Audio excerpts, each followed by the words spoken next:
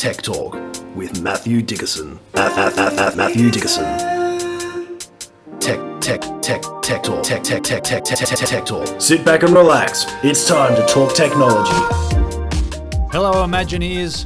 I don't know about you, but I'm just about ready for another dose of digital goodness, and I know just the right bloke to dish it out in bloody big spoonfuls. Matthew Dickerson, I've got a feeling you've got some medicine for us today. What's gotten you thinking this week? Well, James, it's really interesting.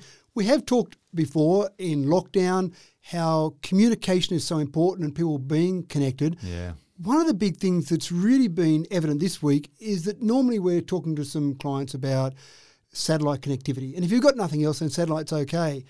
But they've gotten used to the idea that when they're making phone calls using Wi-Fi calling and you get that latency, that delay with a satellite call, people are almost at the point now they're making those calls with the over at the end of it, like a two-way radio. Like the old CB. Because when you start to talk to someone that you don't realise they're on a satellite connection, you think they haven't heard you. You say, "Hi, how you going, Jimmy?" No answer. And you think, I better say it again, did you hear me? But they've heard you, and then they start answering, and then they're answering while you're answering, and little delay. It goes all over the place. So that delay is very frustrating. But some of the people we've been speaking to over the last week, that's been their big issue. How do I get off this satellite system for my phone calls? Because it's so frustrating talking to someone. But in some of those areas, that's the only option they've got, unfortunately. And you've almost got to retrain the way you have a conversation. And you've also got to make sure you actually make it very definite what you're saying. You finish the sentence at a definite point, not so much that you say over like on a two-way radio, but almost the same where you end the sentence and you don't trail off and leave it in the air. You just stop it. All these subliminal cues that we need, yeah. That's exactly right. So people that are trying to work on those satellite connections because they're at home and in lockdown are actually changing the way they speak, changing the way they talk to people, and then trying to get their clients that they're talking to almost change the way they're talking as well. So it's a really challenging concept, which then they'll throw out the window when they go back into the office again. The evolution of communication. That's right. Yeah. Well, I see you got some absolute bangers for us this week, Matt. I believe that's how the young folk would put it. Absolute bangers. You're going to give us an update on how people at Nintendo headquarters have been suffering through the pandemic. And I say suffering in inverted commas there. You've got some great news for sufferers of type 1 diabetes, and there's a new solution to running out of charge for your EV. Apparently, we're going to just change the battery. Let's get started, though, with a story for people who like to get their tech in their face, and I mean literally. 140 inches is a whole lot of inches of television, particularly if you're talking about television screen, folks, 140 inches. But that sort of screen needs a fair sort of a wall space, and not everyone's got that. Matt, there's got to be a better way around this, surely. There's got to be a better way. We have talked about TVs a little bit. I don't mean to talk about TVs a lot. We've talked about a 1,000-inch TV, which probably isn't going to fit in most lounge rooms. And even a 140-inch, the height of a 140-inch diagonal, is getting to the stage where you haven't got much room left above and below the TV. It's probably about a 1.8 metre height of a TV. Yeah, it's a big rectangle there. It's a big rectangle. So when you put that in your lounge room, that might get to the point where I would actually have to agree with my wife when she says that TV's too big, which she said to me every time I bought a new TV over the last 25 years. I think I'd finally get to the point where I'd say, yeah, 140 inches, you're probably right, that is too big. But there's got to be a better solution. One of the things that happens with the TV is obviously the further away you get from the TV, the bigger you need it to be. You go to the cinema, you've got a huge screen there for you to look at the cinema, but you're obviously sitting further away, unless you're like me and you like sitting at the front and go side to side with your face and really get immersed in the actual movie. Well, you've got to get your neck muscles working there. And yeah, why not? It's a full workout. Yeah. That is. So rather than sit a few metres away from a TV, why not get really close? And I'm talking about up on your face. Put some glasses on that simulate a 140-inch TV.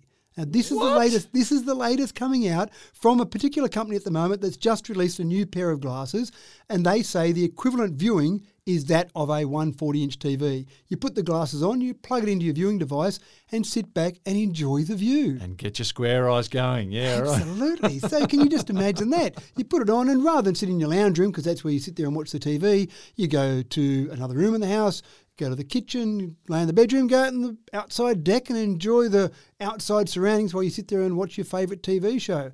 Now, they're actually quite slim for something that packs so much viewing pleasure.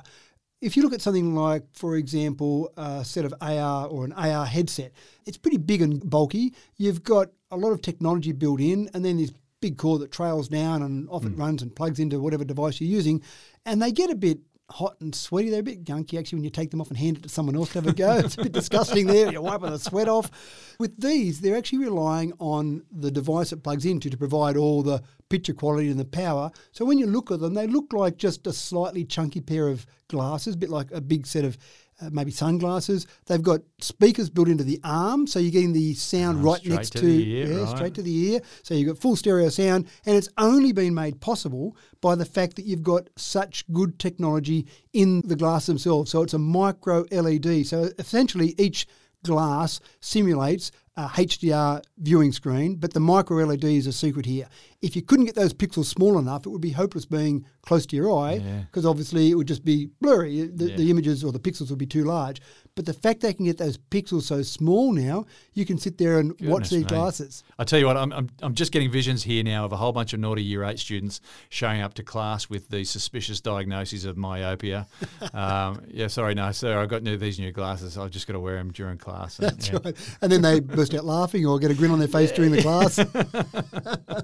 Are these Year 9 boys again? Is this your problem? Is that the problem area there? They're the curse of every teacher in the world, aren't they? Yeah. So there's a few other things that I found interesting. One of the things that I got excited by in this concept is that not only can you watch TV, but anything that you need a 140-inch screen for. So now we're talking about a computer monitor.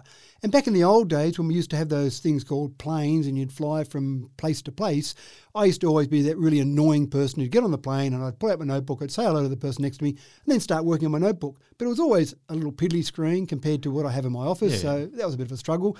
And you'd always get these sticky beak eyes, the person next to you, maybe the person behind you, and I didn't have the codes for nuclear weapons or something on my screen, but it just felt a bit, mate, got something better to look at? This is my screen. So it was probably pretty boring. It's probably answering some emails or something as simple as that. So now you're going to be sitting there staring into space, though. It's just staring into space and typing away on your keyboard, just tapping away. And people would go, what is that crazy person over there doing? And why is he staring at me? And the thing I started to do the calculations for was how many rows and columns in a spreadsheet could I fit into a 140-inch screen? Because just imagine the spreadsheet you could look at while you're on the plane looking through these glasses. It's a really interesting development and something that I think we'll see a lot more of, and they're incredibly cheap. We talk about 140-inch TV. We're starting to talk about $50,000 minimum, probably $100,000. You talk about these, they're less than $1,000 for a pair of glasses that effectively gives you that. Now, I understand that in your lounge room when you're all sitting around watching TV together, it mightn't be that enjoyable that everyone's sitting there watching their own thing, but at $1,000 or less than $1,000 each, you can buy a few to give you the equivalent of a 140-inch screen on your actual wall. The other part is they've got a USB-C connector, so anything that outputs a video signal on USB-C, you can plug into these glasses. So nothing fancy required, just something that outputs USB-C. So that can be an iPad, that can be a computer, that can be a set-top box. So any sort of device that puts out USB-C video signal, you can have with these. So a really interesting development. And literally, guys, we are going to get ourselves a set of 4 eyes if we're not careful. Well, bigger screens, smaller screens, it's all down to personal choice and personal needs. Folks, my eyesight's not getting any better with this remote teaching gig. Bigger is better. IT is coming to the rescue for elderly people, particularly those with dementia. Matt, talk us through the sort of therapy that tablet computers are bringing for people with dementua. Well, we've gone from one extreme to the other, haven't we? We've gone from a pair of glasses that simulate a 140-inch screen TV, and now we're going to dementia patients. And over in Essex, they're trying a trial in an aged care facility, and there are people there with dementia, and they've tried giving them tablets, normal tablets to use to either play some games on or just do something to keep their mind a little bit active, just to try and hold off the onset of that dementia or the progress of that dementia. And they found they've been a little bit hard for them to use, a bit small, a bit fiddly, can't move things around on screen easy. Sometimes they're a bit shaky. Yeah. And so they've almost decided, let's shelve this idea, it's of no use. Then someone came up with the idea of oversizing. Why don't we take that little tablet and make it a 40-inch screen? So they've now started developing the same concept as a tablet, but on a 40-inch screen. It's a bit easier for people to move around on screen. It's a bit easier for them to drag it around. If they're a bit shaky, it doesn't have to be quite as accurate where it goes. Yeah, you don't have to worry about those fine motor skills, and you've got that problem-solving factor that you can still do, so the brain's still ticking. That's right. But the fine motor skills aren't as necessary. Yeah, that's exactly right. And even simple things. I saw one interview with a lady who talked about painting. She said she loves to paint, but in the real world painting, she makes a complete mess. So the aged care facility doesn't really like her painting because there's this complete mess that she makes. Oh, poor thing. Yeah, That's yeah, right. And yeah. you can imagine going back to kindergarten when we used to have those little backward shirts on as our aprons and they would be a complete mess. Imagine that at an aged care facility with people making that mess. She's now using paint by numbers. So she's got a little tool that she uses, or an app on her oversized tablet, and it's got a picture on there that's a black and white image. Yeah, my wife uses this all the time, and it's excellent therapy. Yeah, you're just adding colour to these little shapes, and you end up with this work of art at the end. It's absolutely fantastic. So she's doing paint by numbers. She enjoys it just as much as painting as normal painting, but the beauty is she doesn't make a mess, and she's getting some stimulation and doing something she enjoys. A whole range of different outcomes I think you can get from it, but it really is just one of those things. We're developing technology in so many different ways. I wouldn't have thought of a tablet. One of the things I like about a tablet is it's nice and convenient to pick up and walk out the door with. A 40-inch tablet, I would have said, why would I want that? But here's an example where a 40-inch tablet is incredibly useful. Surprising how people come up with innovative solutions to common problems. Now, Matt, I feel like we need a special soundbite for this next bit, a signal to come before you bring on one of these types of stories. I know it's important for us to be forewarned, but there is no joy coming up here. Banks and other organisations, folks, are constantly telling us that we need two-factor authentication for security. Hackers are now using mirroring apps to see our text and then bypassing two-factor authentication security. We're constantly being hacked into, Matt. What do we do? We are. And we did have 1 week, James, where we did it as a hack-free week. Yeah. But I think that's been the only week. It was refreshing. It was refreshing. But it is such a big issue. And we did talk last week about FluBot and how much of an impact that's had across the world. And that's exactly one of the things that FluBot does. It does a mirroring app. So essentially, you're sitting there waiting for your text to come through from the bank, and the second that you see it, someone somewhere else has seen it as well if you've been infected with that malware. Wow. So we think two-factor authentication is pretty good, but they're constantly finding now that people are still being hacked into despite the fact that the banks have got two-factor. And I must admit that Aussie banks are probably dragging the chain a little bit here. We've got two-factor authentication, but the big four Aussie banks in particular rely on that almost exclusively. But what you're seeing overseas, and I think some banks here in Australia are doing it, what you're seeing overseas is there are three things when you talk about security.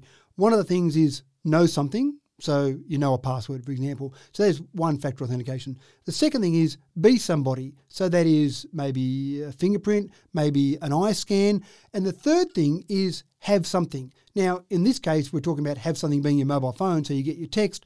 But key fobs are often used as well, and that's your have something. And I'm not necessarily saying that we need to go to three-factor authentication, but at least the second factor might be something that's a bit harder for someone to access, i.e. one of those fobs. Yeah, right. Yeah, I've got one of those, actually. Okay. Yeah, I've had that for, it's got to be 15 years now. Wow. I've been banking, it's a smaller bank, and I actually thought it was a bit painful, a bit annoying. Yeah, there I'm on my laptop up in the bedroom just doing a bit of banking, and then I've got to go downstairs and grab that bloody fob because I've got to make a transaction here. But I'm actually impressed that the bank you use actually does have that fob, because one of the things is that that's something I think we'll see a lot more of. So the annoyance factor, and this is the balance, isn't it? The annoyance factor versus the security factor. It's annoying having to go and get that fob, but gee, I'm glad I have to go and get that fob because it makes me feel more secure. And those fobs are actually just really accurate watches. The way they work is that at the other end, at the server end, there will be a clock because it's able to keep the time accurately via an internet connection, for example, or it might just have a really accurate clock on board. And every minute, for example, it will generate a new number. And that fob that you have, that you think is just a little fob that sits there and you throw it in the bottom of the drawer, is an incredibly accurate clock. It's got no connection to the server that it has to generate the same time code as. It's actually generated a new number, and it knows when 1 minute has ticked over, and it generates another new number. If it gets out of sync in terms of the time on it, then it's generating a new number that's a minute behind the number that you have created at the other end. So I'm impressed that it's been going no for 50 idea how those things work. That's amazing. Yeah, so there's no outside connection with it. But if you've had that for 15 years, without being replaced, I assume, that's incredibly impressive, because normally those things are replaced maybe every 5 years because they slowly lose time and then it goes out of sync. Now, if it did, just a little hint here, if you ever do find that that number doesn't work, just wait for time to go past and a new number comes up, and then if it's lost time or has gone forward in time, you could change, you could try, can work it out. Yeah, you could try a number on either side of when it was actually done to see whether or not that code works. So if the one that's right now doesn't work, then the one after or the one before might be the one that actually works. Yeah, but gotcha. but most of the time they're incredibly accurate, so you don't need to do that. But there's a bit of a push at the moment. and I got a bit off topic there, sorry, but there's a bit of a push at the moment to try and get some of the banks in particular, because that's the big thing that most hackers are after is our money, try and get some of those banks to use something a bit better than SMS authentication. And even though we think SMS authentication is pretty good, it is pretty basic, and I think we'll see some solutions coming up in the near future that will be a lot better than two-factor authentication, like that fob or other things. When we start to get to the stage where it is our eye scan or it is a fingerprint scan, other things rather than just a text and just a password. Well, I was actually excited when we had the SMS messages sent through because I've often got my phone by my side there. So that was nice and easy. But now you've just killed that for me. Sorry about that. And I'm going back to the frustration, but satisfaction. I think that I'm a little bit safer using that. And it may well be, I did say before, I don't think we're aiming for three-factor, but it may well be in the future that two-factor is seen as so yesterday, and you now need three-factor. You might need your SMS and your fob and your password or your fingerprint and one of those other things. There might be three factors that we end up with. I just have faith that in the future there's going to be no bad guys that want to steal my money. There you are, dreaming in lockdown again. It's been a long lockdown. Technology continues to come to the fore for sufferers of chronic disease. And recent developments have brought some great news for people with diabetes. Matt, I've got a mate who wears this belt pack that continually monitors his blood sugar levels and doses him with insulin automatically. But this new tech is a step above that. I've seen those as well, the same one that you're talking about with your friend. And I find that pretty interesting. It helps people manage their insulin levels in quite a reasonable way. But if they want to go for a swim, for example, then it's a bit hard to use and it's a bit clumsy to make sure you've always got it with you. So the next best thing is to not have it sitting on the outside of your body, but why not stick it on the inside of your body? And that presents a few other problems, which we'll address as we go forward. First thing is getting it in there. So they open you up and they put it in there, a very small hole, I'm assuming. It's a fairly small unit they put inside you. And they put it outside your stomach, but inside your skin. The first thing is it's got batteries inside. So do you get it replaced with opening up your body and stick a couple of new batteries in there? Couple of AAs, Make sure we get those good quality ones because we want them to last a bit longer. But no, they've come up with a better solution. We've talked about wireless charging in a whole range of different ways in the past.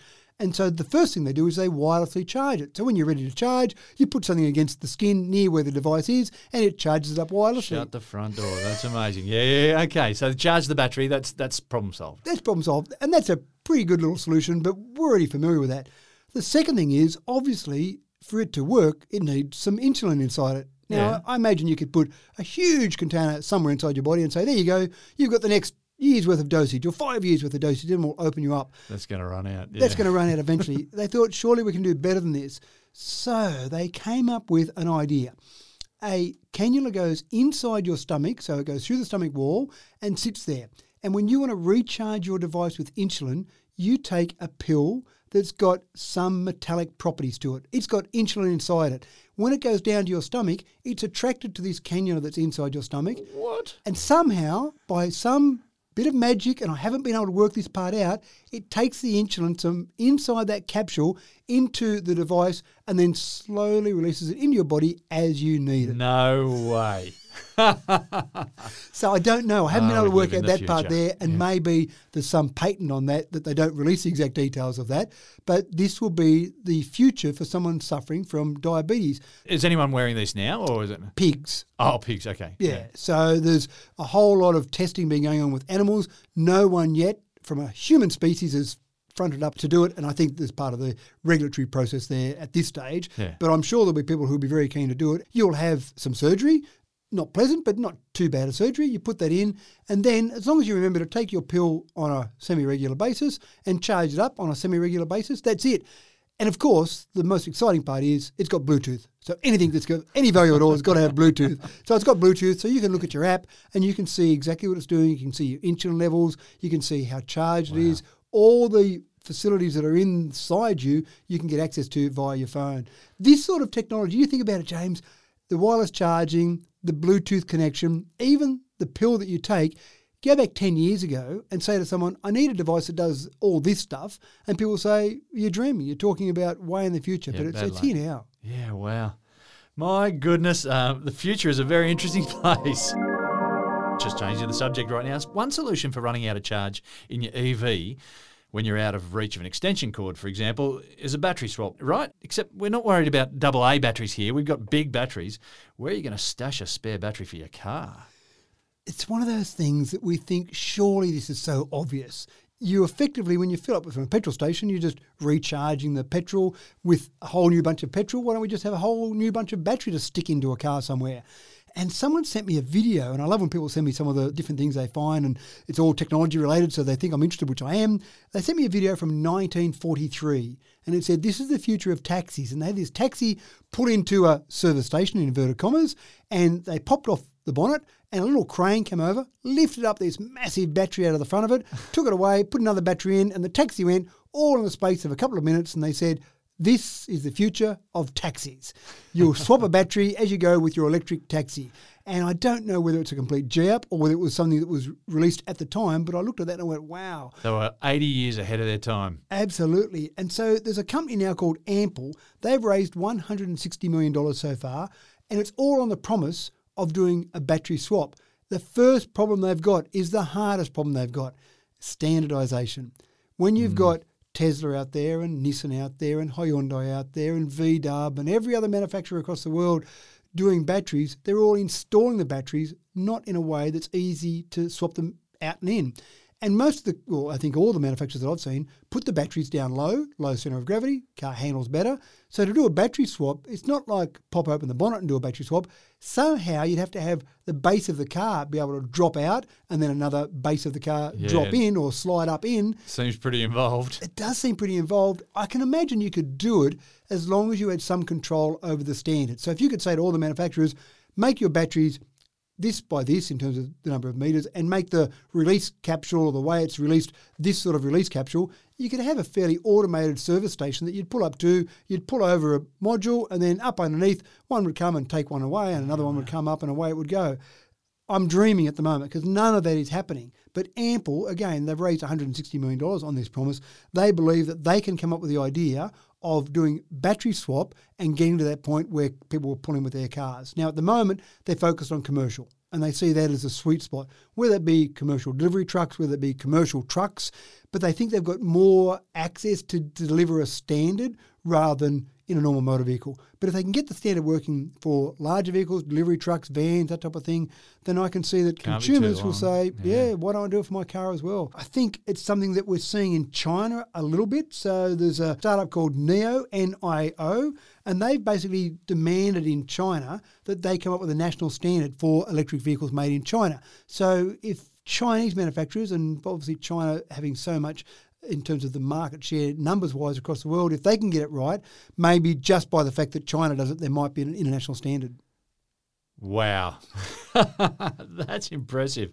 So just pulling up to a recharge station and I'll just flip out the battery and flip in a new one.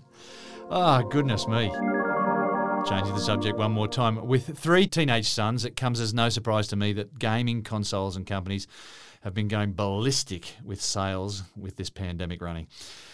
But for the good people at Nintendo, the pandemic has brought an unprecedented boom, which is really saying something because Nintendo has been growing and growing and growing, hasn't it, Matt? It has been. The Switch, the Nintendo Switch, which I know my son's got a Switch and I've played on that a bit and I don't mind the concept.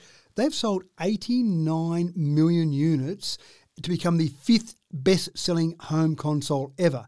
Now, keep in mind that the PlayStation 3, for example, it took 11 years for the PlayStation 3 to sell 89 million units. The Switch has been out for 4 years. So they think by next year, by March next year, they'll break through the 100 million units sold. Wow. On its way, maybe it won't reach there, but on its way to the DS. The old DS sold 150 million units.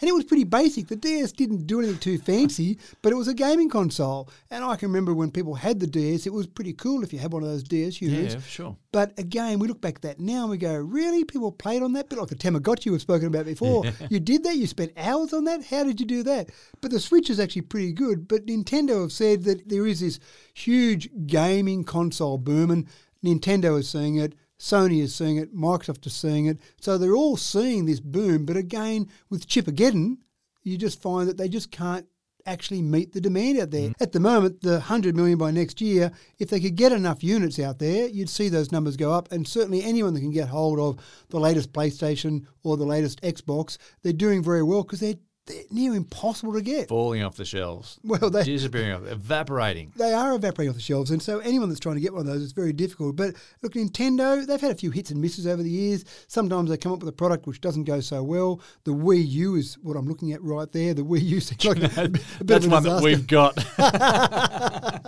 Oops, sorry. No, keep going. But that was one. And again, I suppose with any company that's been around for a number of years, not everything is a hit for them. But certainly I think Nintendo have been up there as one of the leaders in gaming consoles for many years, and we're just seeing more of those numbers going through the roof at the moment. That's so interesting. But, what a time for gaming console companies. Yeah, just amazing. The amount of time that my sons deliver to them is amazing. Yeah, and I think one of the things is in lockdowns like we're seeing at the moment, you do get a bit of a two-speed economy. You'll see some organisations, some companies really suffer, and I'm thinking airlines here. Who'd want to be the CEO of an airline at the moment? Yeah. Maybe they'll start flying again by December. It was March last year that we started this whole process. So, what a tough gig for those guys. And then you'll see other companies like gaming console manufacturers who say, fantastic, bring on a lockdown every week as far as we're concerned. I'm sure they don't think that, but for their sales figures, it actually helps them dramatically. Anti-theft security devices that immobilise car engines were a bit of a revolution when they came out about 20 years ago. But now we're seeing more home invasions. Matt, because these blighters are doing what? Oh, it's sad, isn't it? I didn't actually realise, James, that back in 2001, every car that came into Australia, it was then mandatory to start putting a transponder in the actual keys. Yeah. So that was caught me off guard. You had some I've got some stories there, but anyway, keep going, yeah. So in 2001, they said, we want to try and reduce car thefts because car thefts were going through the roof. And you see the old movies where someone just comes along and puts their elbow through the window. I reckon that'd be a tough gig in the first place. Those side windows are pretty hard to smash. Yeah. But anyway, they're pretty tough elbows on actors. So they put the elbow through the window, jump in, pull a few wires out from underneath the dash, put a couple together. There's an obligatory spark that goes off, and then off they go. Yeah. And they've got away from the bad guys or chasing the bad guys, whichever it may be, in record time. You can't do that in a car that's been sold in Australia since 2001 because the transponder in your key actually needs to communicate with a transponder usually in the fuel pump or in some other part of the ignition system, which obviously will change with electric vehicles, but it has to communicate with another part of the car for it to actually work. So put those wires together, that's great, but unless that fuel pump sees a transponder within the near vicinity, that car ain't going nowhere. Yeah, wow. But boom. That's great. That means car theft has gone down, and it has. The stats say that there's been a 60% drop in car thefts since 2001. So that sounds fantastic. Problem solved, transponders, everything's all good. Except now what people are doing is invading homes. They're coming into people's homes because they know they can't just hotwire a car, and most of the time cars are used for another crime. So when a car is stolen, the stats that show about 70% of the time that a car is stolen, it's used to commit some other crime somewhere. Right. So they're not just stealing a car because they want to be able to drive around. They can't get to work, for example. They're stealing that car for some specific reason. So now they're committing one crime, breaking into someone's home to then go and commit the other crime, which is the main target of their crime. Then when they want that car, they're going to get that car. That's right. So the advice here, I suppose, is don't leave the keys visible. Someone puts their keys on the kitchen table or they've got a hook somewhere or they hook all their keys up. Someone looks through the window of the house, great, there's the keys for the car, break into the house, steal the keys, go into the garage, get in the car, off they go. Transponder, I showed you, didn't I? The scary part of all that, of course, is I wouldn't want to be in my home if my home was home invaded or had a theft from my home, because who knows how that thief might react, who knows how I might react in that situation. So it's a pretty scary situation overall. So you don't want to be there. Let's just not give the ammunition to the thieves by showing off the keys. Let's hide them somewhere a bit safer. This is all changing as we go forward because now there are cars on the market. I've got one that I don't have a key for. I have a mobile phone. To steal my car, you need to steal my phone, then get past the unlock code with my face or my fingerprint, whatever it might be, and then get into the car and then drive off. Thieves are going to go, he's got one of those cars that needs a mobile phone to start it. I'm going next door. Sorry to my neighbours. Until they find out a way to get the details off your phone. Oh, jeepers. Hollywood predictions dating back to the 40s and 50s had us all in fully automated homes by now. I've got myself a smart home device to listen into our conversations, but I still think we're not quite fully automated, Matt, although we're not too far from fully automation. Well, the problem is standards. We're talking about these standards again. So you might buy your home automation devices that are adhering to the Apple Home standard, or they might communicate with Google's product or Amazon's Alexa. But there doesn't seem to be any way of getting all those different guys just to have a friendly chat with each other. And so this is the problem, but we're seeing a company or an organisation now called Matter, Matter, and their aim is to bring all these together and have a nice, friendly conversation. Now, I'm not sure whether they want to be in the middle of that conversation, so therefore taking a little bit of money along the way, or whether they just want to create some sort of international standard, but it makes a lot of sense because if you make a decision to go in one certain direction with your home automation, you're stuck. You've got to keep going in that direction. And if you wire your house from the very beginning, and the house we're sitting in right now was wired from the beginning when I built this place with home automation in mind, if I want to do anything different, I've got to come up with some way of making what I did in the initial stage of this house talk to those other devices. So I've done that in certain areas, but I've had to put in devices that basically are an interconnection between the standards that I used and the new standards that are coming out now. So it makes it really complicated. But what Matter is trying to do is to say everything that comes out in the future, why don't we make it all just so it can talk to each other? And I think of the example of when cars were first coming out and petrol was around. Imagine going to a service station that only supported car A and car B, but if you had brand C, well, sorry, that's not this petrol station, go up the road somewhere. And it's a bit like that with houses at the moment. You decide on one standard, you're stuck with that standard going forward. Yeah, and, people buy gifts for you. And so when the gift isn't the brand that you were looking for, it becomes we have to re-gift it then, I guess. Re-gift it, perfect. That's a good way to get out of it. And you talk about some of the Hollywood movies, and you've seen some where everything's controlled by home automation devices. Yeah, well, I've seen clips like you were talking about before, the home of the future, that sort of thing. Yeah, and the problem is that smart home devices have been around for a while, but some research out of the US said that only 36% of US households that have got broadband connected have any home devices at all. And I think the reason for that is that people go, it's all too hard. I really want to go down this path. I love the idea of being able to change the channel on my TV by telling my device to do it. But it's too hard to make the decision. And they get to that point where they freeze on their indecision because they don't know which standard is the one that's going to take over and rule the world. So they make no decision. So if they can get this nailed. I can understand that, yeah. Yeah, if they can get this nailed, I think there'll be more activity, so it's good for all of those devices. So rather than trying to compete and be the leader, rather than Amazon or rather than Google trying to say, we're going to win this market, if they all talk to someone like Matter and say, let's get a common standard, I think all of their sales will go up because people will feel more comfortable not backing the wrong horse. And who wants to have the Beta video cassette recorder when everyone else is bringing around VHS cassettes? People with Beta cassette recorders still in their garages, still claiming that it was the and that's the same technology thing, isn't it? of the future. Which video recorder do I buy? Do I buy a Beta or VHS? If I pick the wrong horse, oh no. And that's where we are with home automation. By the way, if you've got a Beta or VHS video recorder, it's no good for you anymore. Anyway, get rid of it. Tech developers are a creative bunch and some are working hard on some very innovative methods and materials for reducing climate change. But finding big solutions for the problem is proving to be more than a big deal. Well, how about a new fabric to reflect the sun's rays? Could that help? Matt, I'm a bit sceptical, but tell us more about this. Well, it's flipping it around. It's what I call swimming upstream. So much of what we're doing with climate change is focused on how do we produce less carbon dioxide in producing the power that we need. So that seems like the obvious way to solve climate change.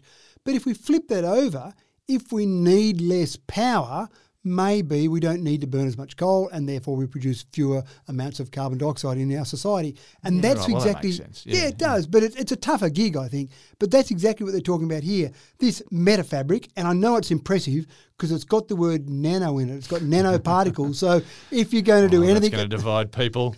You either love it or you hate it. Nanoparticles. Oh. I think you're right. If you're going to have anything at the moment, though, it's got to have the word nano in it because it can't be modern and progressive and innovative without the word nano. So this has got nanoparticles in it that actually reflect light and heat. And they did an experiment where they had someone in a T-shirt, half the T-shirt was cotton and half the T-shirt was this new metafabric, and they actually just measured body temperature, and they found that on the side with the metafabric, 5 degrees cooler on the body temperature rather than on the cotton. So, and normally I think of cotton as being a nice fabric to wear. It helps keep you cool a little bit. But this metafabric not just for people, but getting to the stage where they might cover other things with it as well. Can you use this same fabric on the side of a building, for example, to reduce the amount of heat coming into the building, therefore reducing the amount of air conditioning you need, therefore reducing the amount of carbon dioxide we produce in producing that power? So it's a long bow. I'm kind of with you a bit. I'm a bit sceptical as well. It seems like, you might be able to just make a 0.0001% difference in the amount of carbon dioxide we produce. I'm probably more interested in it from an individual perspective, wearing it as an individual rather than reducing the amount of heat that we might or cooling we might need in a house. Well, I think, one of the things here is that science might come up with material, but the consumers will find a way to turn it into a product, yeah? I think you're absolutely spot on. What products are out there? People will produce a number of products. The one that sells, which is the one that consumers are effectively voting for, will be the way it goes. So if they use this metafabric to cover buildings or to make T-shirts or to make hats or to make little igloos that you put at the beach to stay cool when you're sitting at the beach, the one that sells well will be the one that we'll see go forward. And in 5 years' time, we'll all be talking about the nanoparticles in our metafabric because that product is the one that's taken off. Yeah, very cool. And on that note, folks, we tie a bow around another episode of Tech Talk with Matt Dickerson. Thanks, Matt.